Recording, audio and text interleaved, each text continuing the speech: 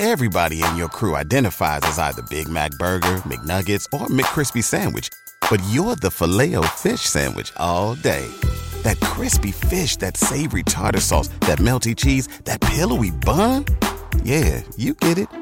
Every time. And if you love the Filet-O-Fish, right now you can catch two of the classics you love for just $6. Limited time only. Price and participation may vary. Cannot be combined with any other offer. Single item at regular price. Ba-da-ba-ba-ba.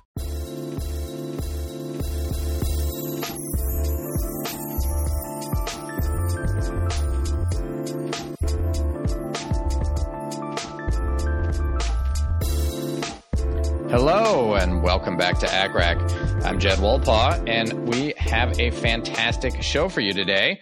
I have with me Dr. Jimmy Turner, who is a regional anesthesiologist and the incoming fellowship director for the regional fellowship at Wake Forest Baptist Medical Center in Winston-Salem, North Carolina. And interestingly, he's also a blogger at thephysicianphilosopher.com, where he teaches physicians how to use financial independence to battle and prevent burnout. He's really an expert on this. He's also launched a new podcast called Money Meets Medicine, and he wrote a book called The Physician Philosopher's Guide to Personal Finance. So he's really an expert on this. And, you know, while we have done some stuff on the show before about personal finance, Jimmy's take really is looking at this and how it relates to burnout and how knowing some of this stuff and learning about it can really help prevent burnout. And I thought that was really fascinating and wanted to bring him on the show. And I am so grateful that he is here. Jimmy, welcome to the show. Thanks, Jed. Appreciate you having me on. So you are, as I said, a regional anesthesiologist, and you've gotten really interested in this intersection of personal finance and burnout. You've even started a course at Wake Forest for medical students on the topic. So tell me a little bit and tell our audience a little bit about how you became interested in this. Obviously, you know, going from being a clinically trained anesthesiologist to getting very involved in this non-clinical, but really interesting kind of extracurricular piece.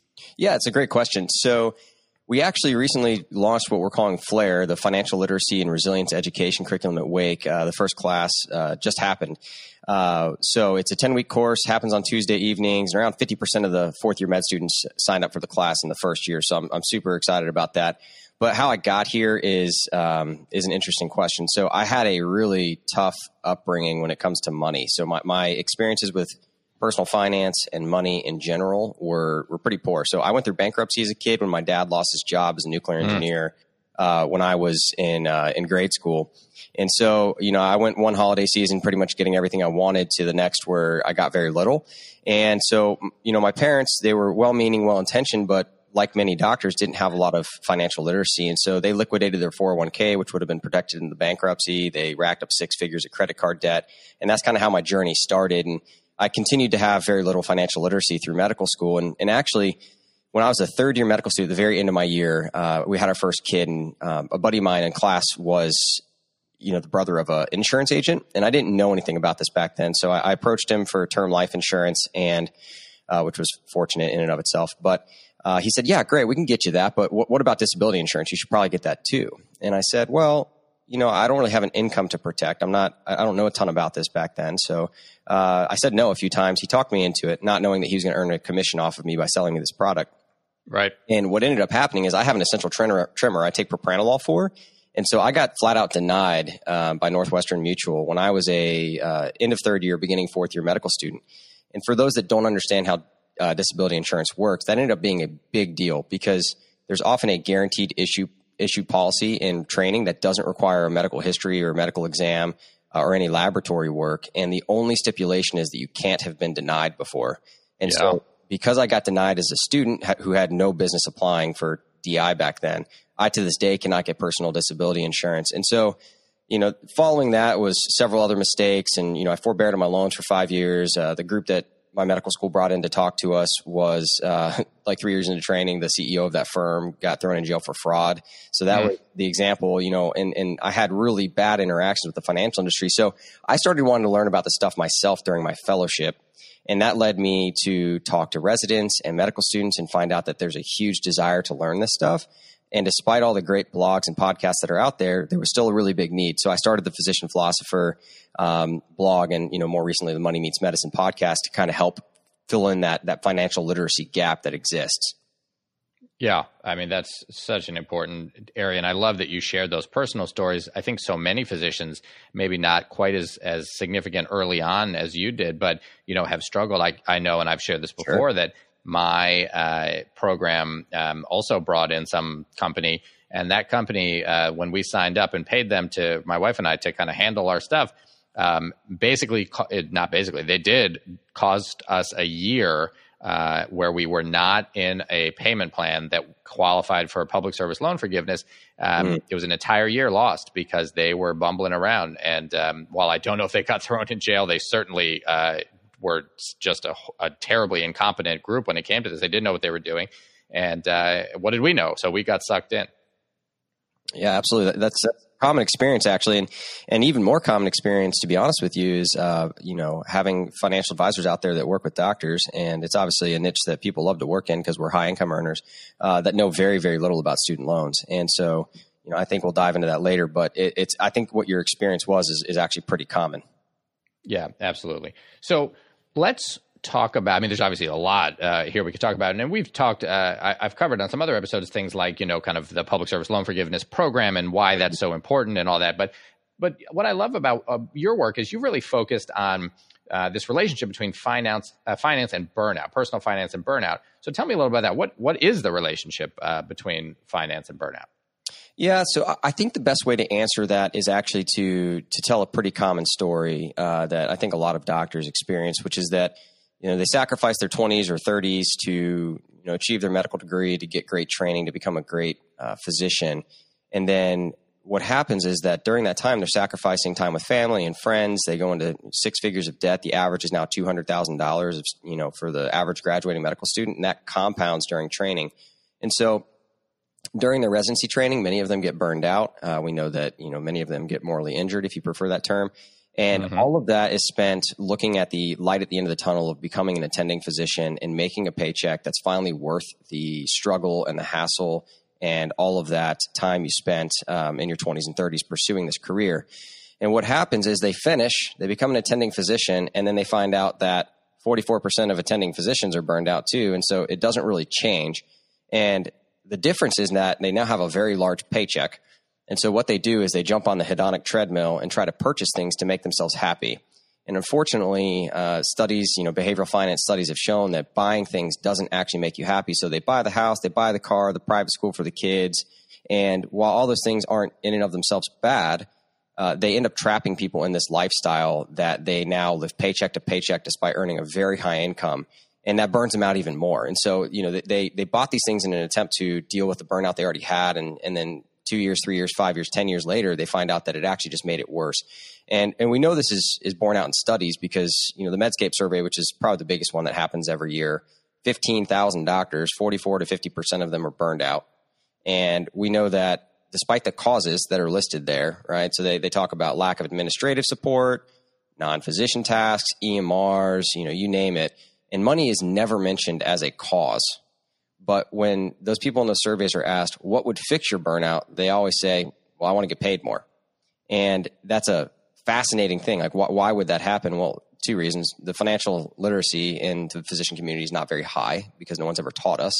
And the second thing is that they feel like money is the one thing they can control. Like, they can't control their administrators. They can't control the, EMR that they have to use, but they can control their paycheck and where that money goes. And so I think there's a financial literacy gap. And instead of using that money, which is a double-edged sword, to make their situation better by making smart financial decisions, they oftentimes use it to make it worse. And so that's kind of how the two interact, at least in my mind. Yeah, that makes a ton of sense. And I think you're right that people both feel like this is something they could control, and also think, as you've kind of hinted at, that, having more money and then spending more money will make them happier. And yet there's all kinds of data out there that after a certain threshold, right? And I forget exactly, but I think it's an income of something like $70,000 a year, something relatively low. Happiness does not go up. So it's not this idea that if I could only get paid more, I'd be happier, is clearly false and something that needs to be addressed. Yeah, I agree. And actually, that's something I taught in my first lecture. So that number is 75,000 to 115,000, depending on where you live. So obviously, if you're in Palo Alto or New York or Chicago, it's probably closer to 115. Right. If you're in Winston-Salem, where I am, it's 75. and your happiness plateaus after that point. And I think that's an important point to drive home to trainees, is that, you're going to earn $55,000 to $65,000 in residency, which isn't far below that number. And that's actually at least or above the median income for our country. So, despite looking forward to that attending paycheck, you're actually making the median income as a resident. And that's a tough thing to swallow, but it's true. Right. No, absolutely. And so this is clearly a huge issue, and you've cited, right, the burnout rates for trainees and practicing physicians, or as you said, the moral injury rates is another term that we use sometimes. These are incredibly high. It's a huge problem. And at least some of it, as you said, is tied potentially to this kind of misunderstanding or lack of education around personal finance and the way to deal with that in a healthy way. So how do we approach dealing with it? How can physicians build financial confidence in a way that will potentially help reduce burnout? Yeah, so I always break this down into two different concepts or ways of thinking of it, two different constructs.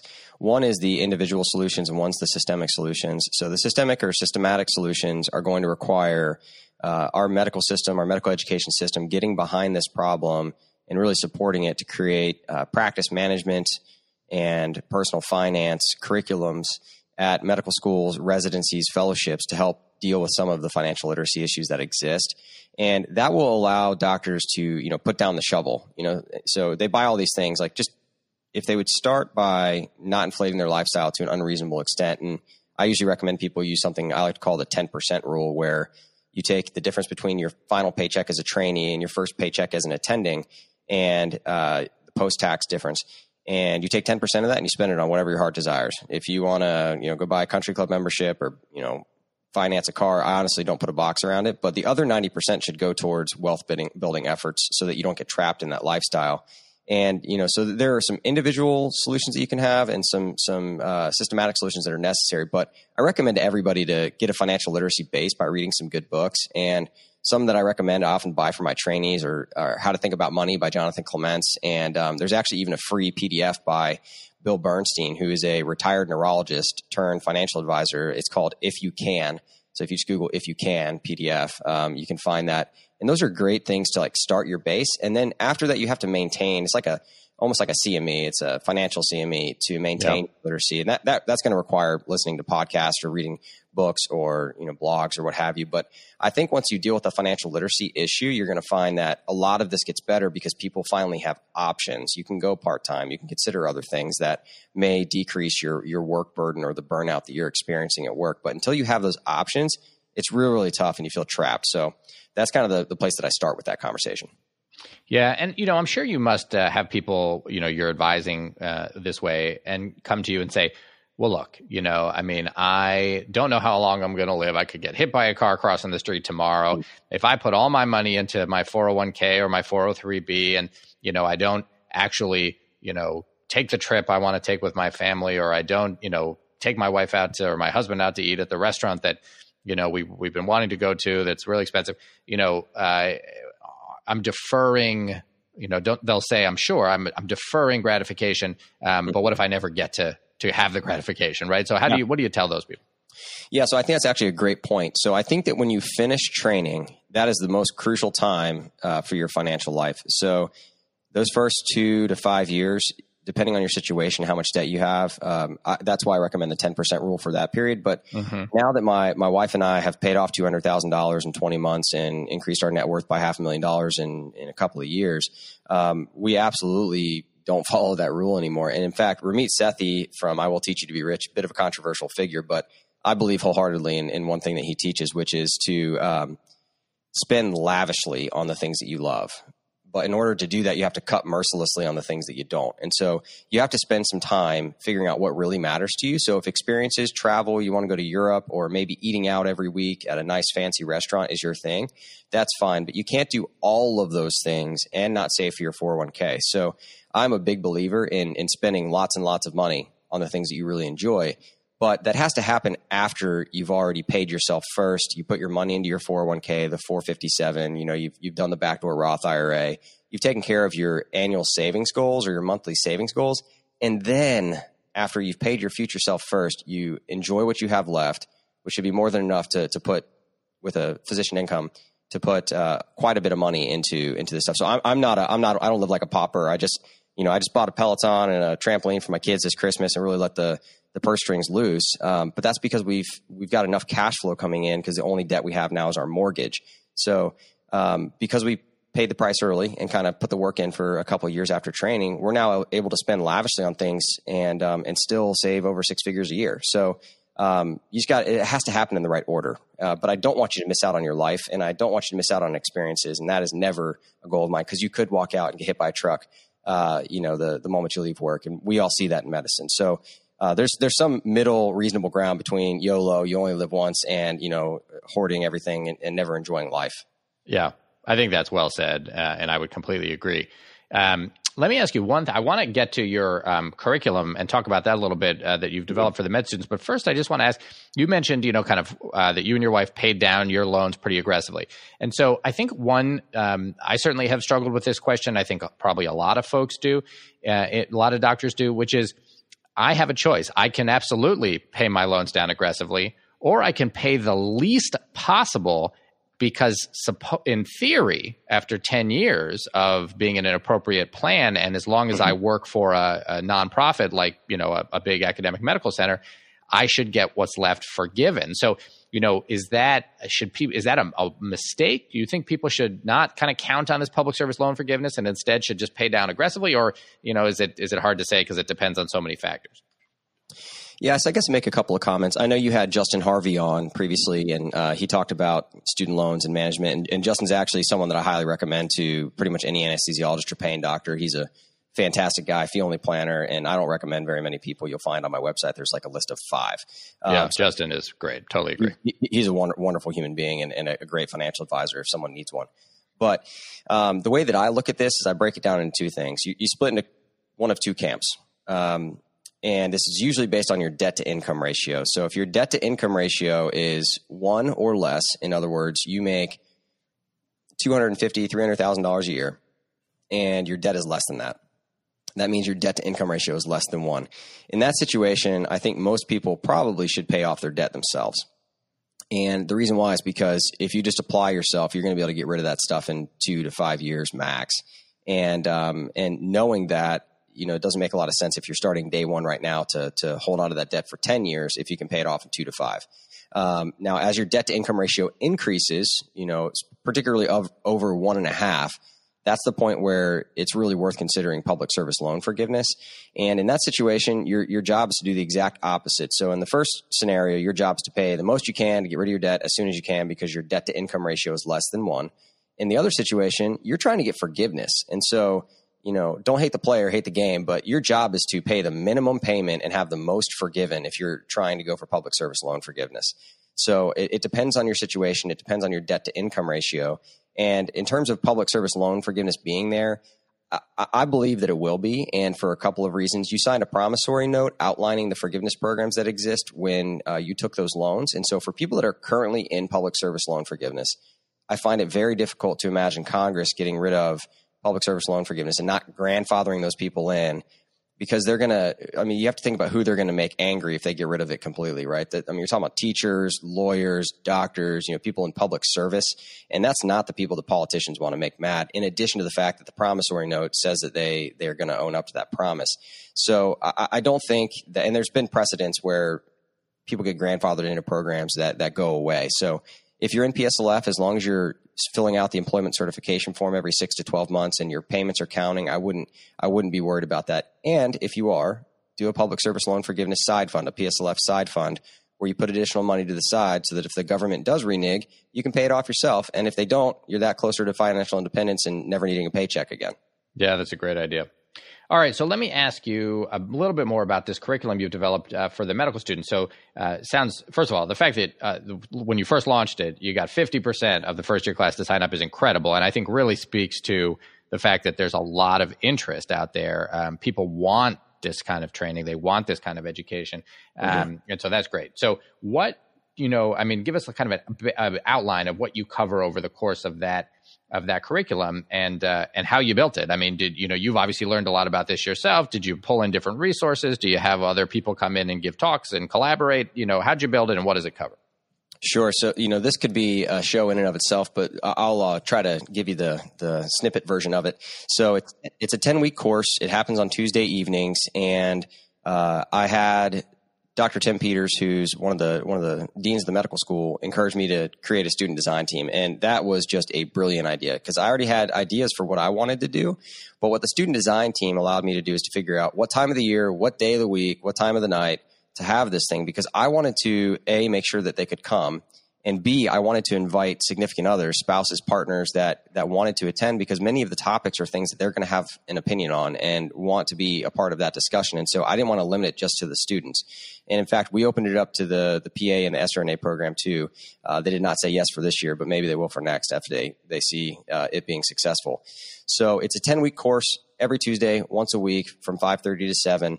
And the student design team really helped us figure out what topics to include. So those range from life planning. That's kind of the first introductory lecture, figuring out what matters most to people, which is usually not what we spend money on, interestingly. And then other topics range from student loans, investing, contract negotiations, and buying a house during residency. So it's kind of wide ranging. But one of the hardest questions I had to answer when building this was I going to provide every lecture myself, or was I going to outsource some of this to experts in the field and then moderate their talk and attend it and make sure that it's a cohesive curriculum? And so of the 10 talks, I'm only giving 3 or 4 of them. And then we have several people coming in. So we have Sarah Catherine Gutierrez and Justin Harvey, who I mentioned earlier, are fee only planners that I felt comfortable putting in front of my students. So they're going to be coming. And then Dr. Nisha Mehta from Charlotte, who is an expert, runs the Physician Side Gigs Facebook group. She'll be coming and talking about contract negotiations. And then we have Larry Keller, who's going to be coming from Physician Financial Services to provide a talk on asset protection. And these are all people that I vetted. So one of the most important things that I can say if you're going to try to make your curriculum yourself is to involve students. Their opinions matter, and they're going to help you figure stuff out. And 2, it is your job to protect them. So I vet every single talk. They send me the slides. I tell them it's for education. They are not allowed to take emails, names, solicit business in any way, shape, or form. And I make sure that the people that go in front of my students are the least conflicted financial model for whatever they do, whether that's insurance or providing financial advice and planning. And so that's kind of in a nutshell what we decided to do at Wake. Yeah, that sounds amazing, man. I just think that's so valuable. There's so many things I love about that. I mean, I love that you had a student design team, because it's so often that, people are designing courses, lectures, curriculums without ever talking to the people who are going to be taking part in it. And If you want to have something, if you want to get buy-in from the stakeholders, you got to involve the stakeholders in the planning. And that seems so obvious, but it's so often forgotten. And so I think that is wonderful that you did that. And I think is probably, speaks to the reason for the even early success of getting people to sign up, because not only did you have students design it, but then these students are excited about it. They go tell their colleagues, their classmates, when people get excited about it. So that's fantastic. And then I love the breadth of topics you're covering.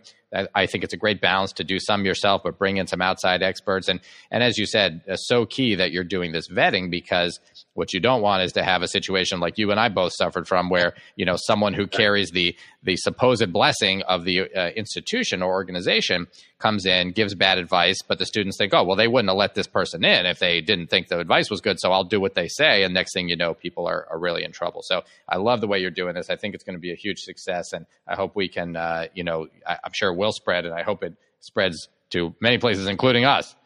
Yeah, no, and that's something I hope too. I think that one of my dreams in my career is to help, every medical school in the country have something like this. And then, of course, in residency, the topics tend to be a bit different. You want to focus more on business and finance stuff, because, billing for anesthesia or internal medicine or surgery, those are all very different things. So the topics change a bit for practice management stuff and training.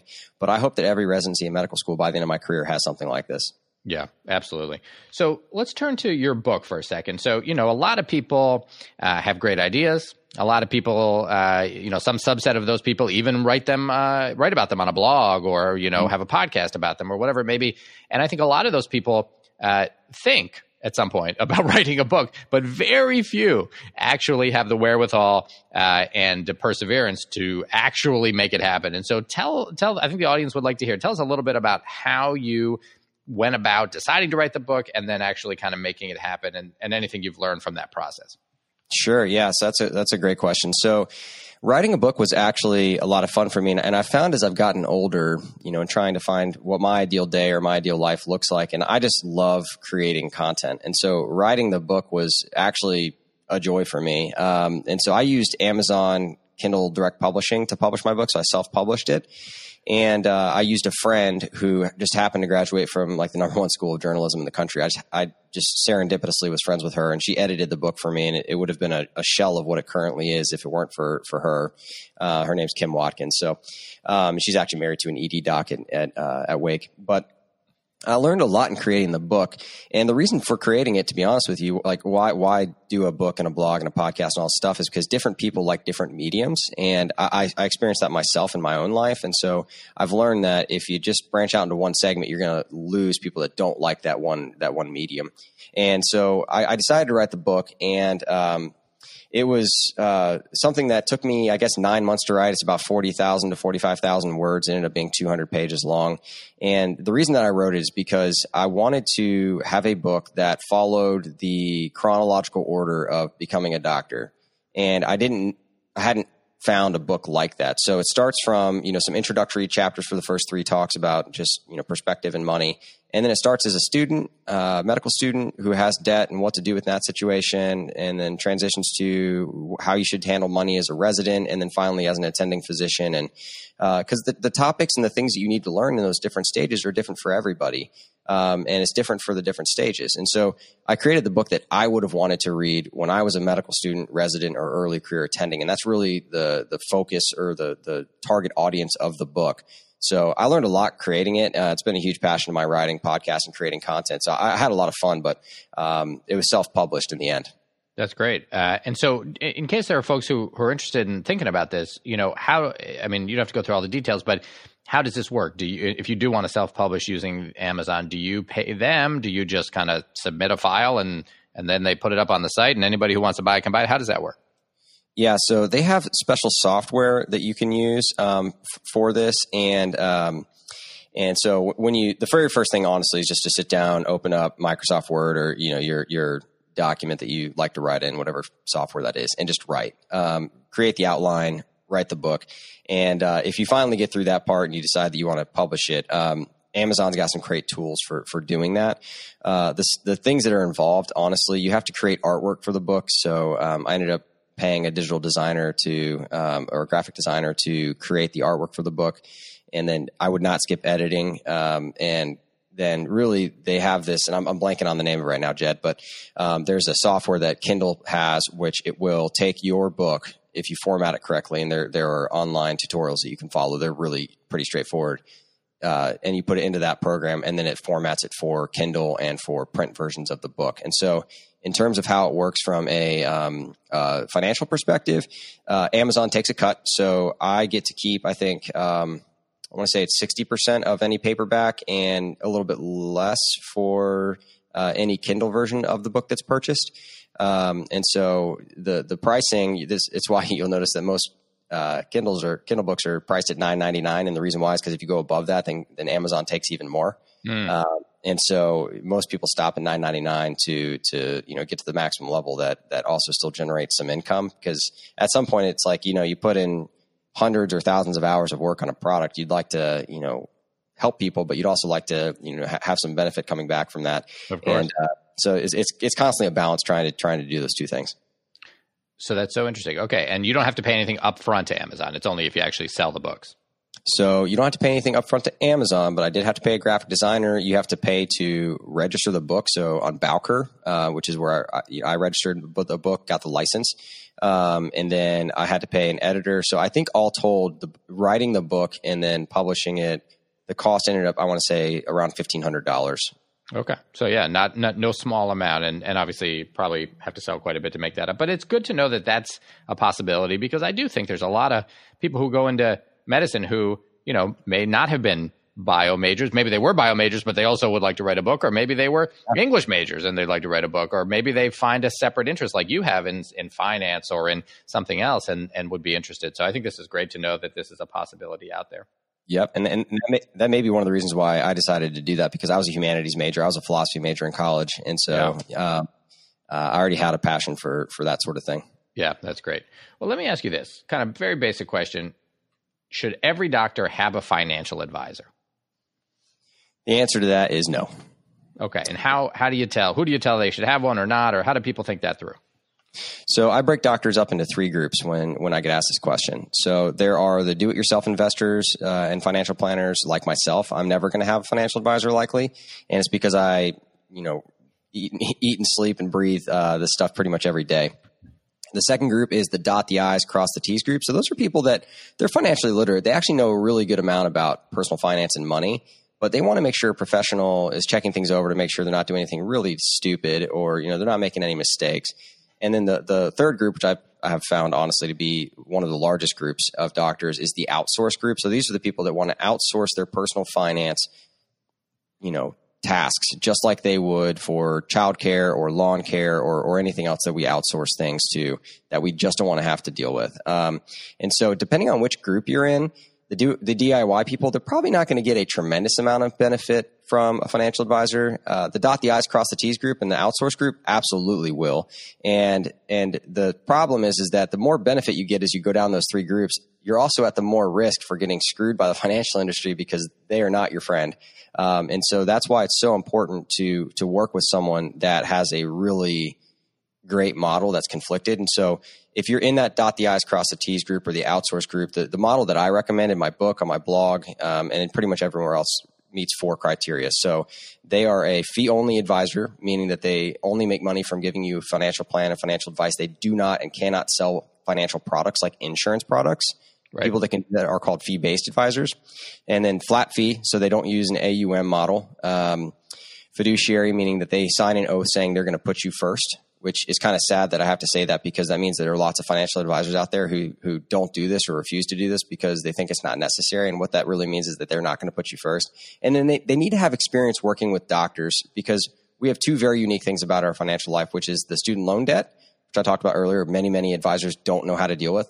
And then the second one is that we go from making a median income to a very high income overnight. And if you haven't worked with people in that situation, you cannot provide them adequate financial advice. So fee only, flat fee, fiduciary, work with doctors.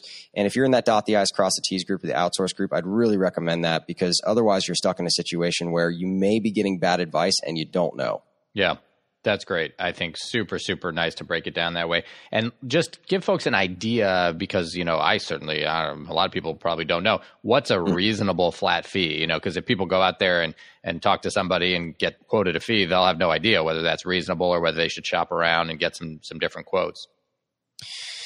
Yeah, so I think that financial advice should be something that costs you less than $10,000 a year. I don't think that, and early on, it should cost substantially less because your situation is not complicated. So, if you're just going to go out and get a flat fee financial plan, it's going to cost you $2,000 to $5,000. And for some people, they're going to say, well, I just want the financial plan. I'll stick to it. I know I have the financial discipline. And I just want to check in with an advisor. You can actually pay them by the hour, just like a lawyer. Like you check in and you say, hey, I've got a question about my backdoor Roth, and you pay them $150, $300 an hour to provide you the advice, but then you're not paying them consistently throughout the year. So that model does exist. But I think that overall, if you take $10,000 a year and you compound that over a 30-year career and a 30-year retirement, your financial advisor is going to cost you somewhere over $1 million. So that is a terrific. That's just a substantially large amount of money. And so you want to make sure that your advisor is providing you more value than that if you're going to be paying for them. But that generally speaking, ballpark kind of figures. It's obviously different for everybody else. Great. All right. Thank you. So let's turn back for a minute to burnout. It's obviously something very important to you. And we've talked a little about how you kind of connect financial confidence to burnout. But I want to give you an opportunity, if there's anything else, kind of words of advice you have for folks out there who may be struggling with burnout for any reason, whether financial or other. What advice do you give to folks and what would you like to say? Sure. So I guess the first thing to say is that you're not alone. 44 to 50% of doctors are burned out, and those numbers some people believe are underestimates. And I've personally been there myself. So I was very burned out last year, and it was a combination of working more than I wanted, and I ended up having a Graves' disease diagnosis, which was great. So battled with anxiety and depression in the midst of burnout myself, and so I don't like the curated life that happens in social media. Like, life is hard, life sucks sometimes, and I think it's important to know that. Like, you're not alone, is the first thing. And then the tools that I found that were really helpful for me in dealing with my personal burnout were really a couple of things. One was instituting something I like to call the hell yes policy. And essentially what that is that if someone asks me to do something and it doesn't make me want to say hell yes, I basically say no to it. And the reason for that is because there are so many opportunities out there, and at least in academics, people are going to keep asking you to join committees and start research projects and do all sorts of other things that you may not want to do that other people do. So it's not like you're saying no to things. You want to be a team player. That's not the message. The message is that there are lots of people that can do things. It doesn't have to be you. And so I started saying no to stuff, and I found that really helped me a lot. And so now I focus on, my side stuff, my side hobbies, the blog, the podcast. I focus on my regional anesthesia research in adjuvants. And I do my clinical work and teaching. Those are the 4 things that I'm really going to focus on in terms of my outside the home sort of stuff. And that hell yes policy helped me define what was really important to me and stick to that. The second thing is partial FIRE is what I call it. So I'm not a big fan of financial independence, retire early, which is the FIRE acronym. In fact, I don't talk about it at all to my trainees as much as I can unless someone brings it up. But what I do believe in is finding financial success. And then once you're on a path that shows you're going to get to financial independence early, or the point at which you no longer need a paycheck, I think it's very, very reasonable to cut back. Now, that might be cutting back on, certain tasks, research, committees, whatever. That might be going part-time. That might be working 3 or 4 days a week instead of working 5 or 6. That's going to look different for everybody depending on how your group is structured. But what I found is that the ideal week for me is working 3 to 4 days doing anesthesia and then another 2 to 3 days doing other things. And that balance has allowed me to be so much less burned out. I come back to work and I'm refreshed and renewed and ready to go at it and get my research done and work with residents and teach and perform clinical work and take great care of patients. And the reason why is because I'm not working more than I want to. So finding that balance really helped me a ton. And so people can do that, but you have to make those smart financial decisions and really conquer some demons in the debt world first so that you can have those options. But if you use them, at least for me, I found that they were really helpful. That is great. I love those. And, one common thread, the more people I talk to who have been burned out and have, let's say, recovered, that learning to say no that you mentioned is a real common theme, that people who have kind of been, and I think so many of us who go through medical school and residency, and we just learn to just say yes, just do it all, do more. And at some point, a lot of people get burned out, and then some learn that they actually do still love medicine or anesthesia, whatever it is they're doing, but they have to make some changes. And one of those is to learn to say no, to be okay saying no. And once they do that, they find things to be much more manageable. Yeah, I completely agree. And I found the same thing that, Crispy Doc's actually another physician finance blogger, but he has this series on docs who've cut back. And I found this in my own life too, and several other people's. But when people cut back and get to the workload that they really enjoy, they find out that they fall back in love with medicine. So if you've fallen out of love with medicine and it's just not for you, and you came into this thinking it was going to be a career, a profession, a calling, and you no longer feel that way, you might be working too much. And if you cut back, you might be surprised that you really want to go to work. You're excited about it, passionate about it, and just kind of find that vigor again for the field that you chose to go into when you had that passion in the beginning. Absolutely. I love that. All right. So let's turn to the portion of the show where we make random recommendations. So Jimmy, anything to recommend to the audience, something that they should check out? Yeah. So I think that a book that I've recently read that I think was really meaningful to me, and this is particularly for any program directors out there, any residency program directors, fellowship directors, or anyone that views himself in a leadership role. I read a book by Simon Sinek called Leaders Eat Last. And it's just a fantastic book. And in particular, if you have trouble dealing with young millennials who, think differently than you do in a leadership position, this book will really help you understand how leadership transitioned over, decades really, and how we got to where we are. And I think it was just such a profound book. I've listened to it on, in my truck driving to work, I've more than once. And so it's a fantastic book that I'd recommend to anybody. And of course, the Money Meets Medicine podcast just recently launched, so I'll self-plug that one and say you should check that out too. Nice. I love both of those. I will definitely check both of them out, and thank you for making that recommendation. So I'm going to actually start with a couple of audience recommendations, and I'll say why in a minute. I'm doing mine after that. But so first, Sarah Engela from Germany writes to say that she recommends a German author named Benedict Wells, and specifically his book called The End of Loneliness. She says all of his works, but especially this one, are thrilling, intuitive, and capture the essence of humans and their interactions with surprising twists and turns. So really sounds like a great recommendation, and thank you, Sarah. And then Tyler Jones wrote to recommend Peter Attia's podcast called The Drive. Have you heard of this at all, Jimmy? No, I haven't actually. I hadn't either. Never heard of it. Didn't know who Peter Attia was. Turns out Peter Attia went to Hopkins for his surgical residency and then has worked for McKinsey for a little while and has developed a practice that's really very involved with longevity and thinking about longevity, and then started a podcast called The Drive.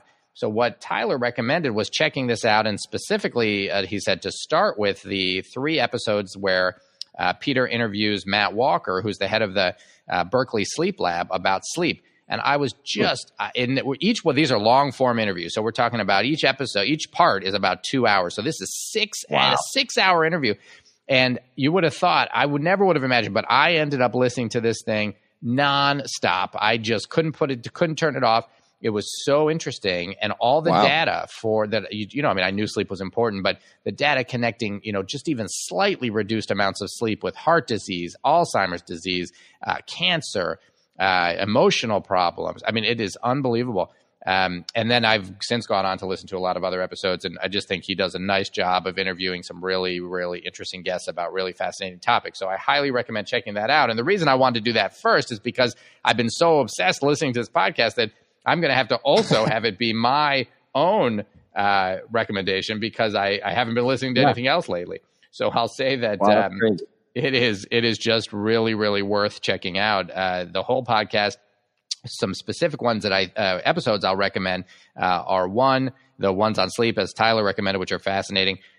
2, an interview about MDMA, so ecstasy, and the therapeutic uses, especially for PTSD that are being put toward. Really interesting stuff. And then 3, the interview with the author of the book about the generic drug industry, which and I'm going to tell you her name is Catherine Eban, or Eben, E-B-A-N. She wrote a book about the kind of horrors of the generic drug industry that are happening, the things that you think you're getting a drug that's similar to the brand name drug, but some of these companies in India, one she talks about specifically, that are just completely faking the data they submit to the FDA, so you have no idea what's in that pill. So there's some really interesting stuff, and I highly recommend that podcast. And thank you to Tyler for pointing me in that direction. That sounds like a great podcast. Yeah, I would check it out. You would love it, I think, Jimmy. Well, Jimmy, I want to thank you again for coming on the show. I learned a ton just from our conversation, and I know folks will too. And then they can check out your podcast and your book and your blog to learn even more. So thank you for coming on the show. Thanks for having me, Jed. Really enjoyed it.